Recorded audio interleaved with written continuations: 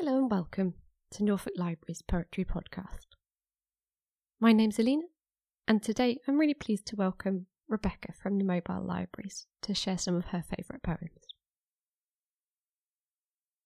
Hello, it's Rebecca from the Mobile Library Department again. Today I'm going to be reading two poems, purely because the first one is really little. They're both by Emily Bronte. The first one will be Love and Friendship, and the second one will be The Two Children. I love both of these poems. I love the Brontes, and I've only recently discovered the poems, and I think they're pretty wonderful.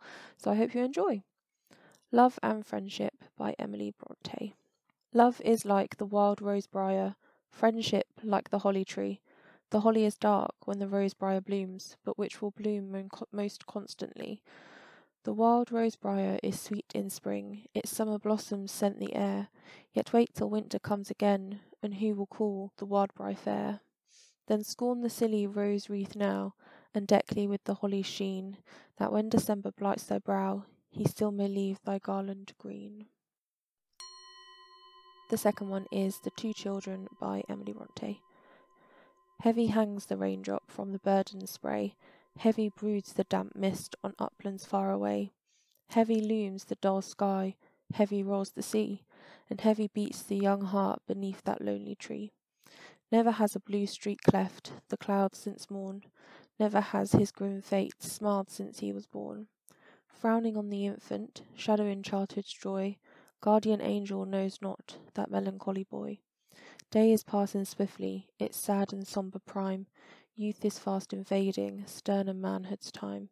All the flowers are praying for sun before they close, and he prays too, unknowing that sunless human rose. Blossoms that the west wind has never wooed to blow, scents are your petals, your dew as cold as snow. Soul where kindred kindness no early promise woke, barren is your beauty as weed upon the rock. Whither, brothers, whither? You were vainly given. Earth reserves no blessing for the unblessed of heaven. Child of delight, with sunbright hair, and blue, sea-deep eyes, spirit of bliss, what brings thee here, beneath these sullen skies? Thou shouldst live in eternal spring, where endless day is never dim. Why seraph has thy earring wing borne thee down to weep with him? Ah, not from heaven am I descended, and I do not come to mingle tears, but sweet is day, though with shadows blended, and though clouded sweet are youthful years. I, the image of light and gladness, saw and pitied that mournful boy, and I swore to take his gloomy sadness, and give him my beamy joy. Heavy and dark the night is closing, heavy and dark may its biding be, better for all from grief reposing, and better for all who watch like me.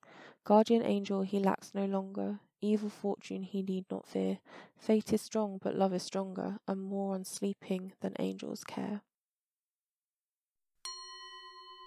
I hope you enjoyed that, and you'll join us again next time for another poem.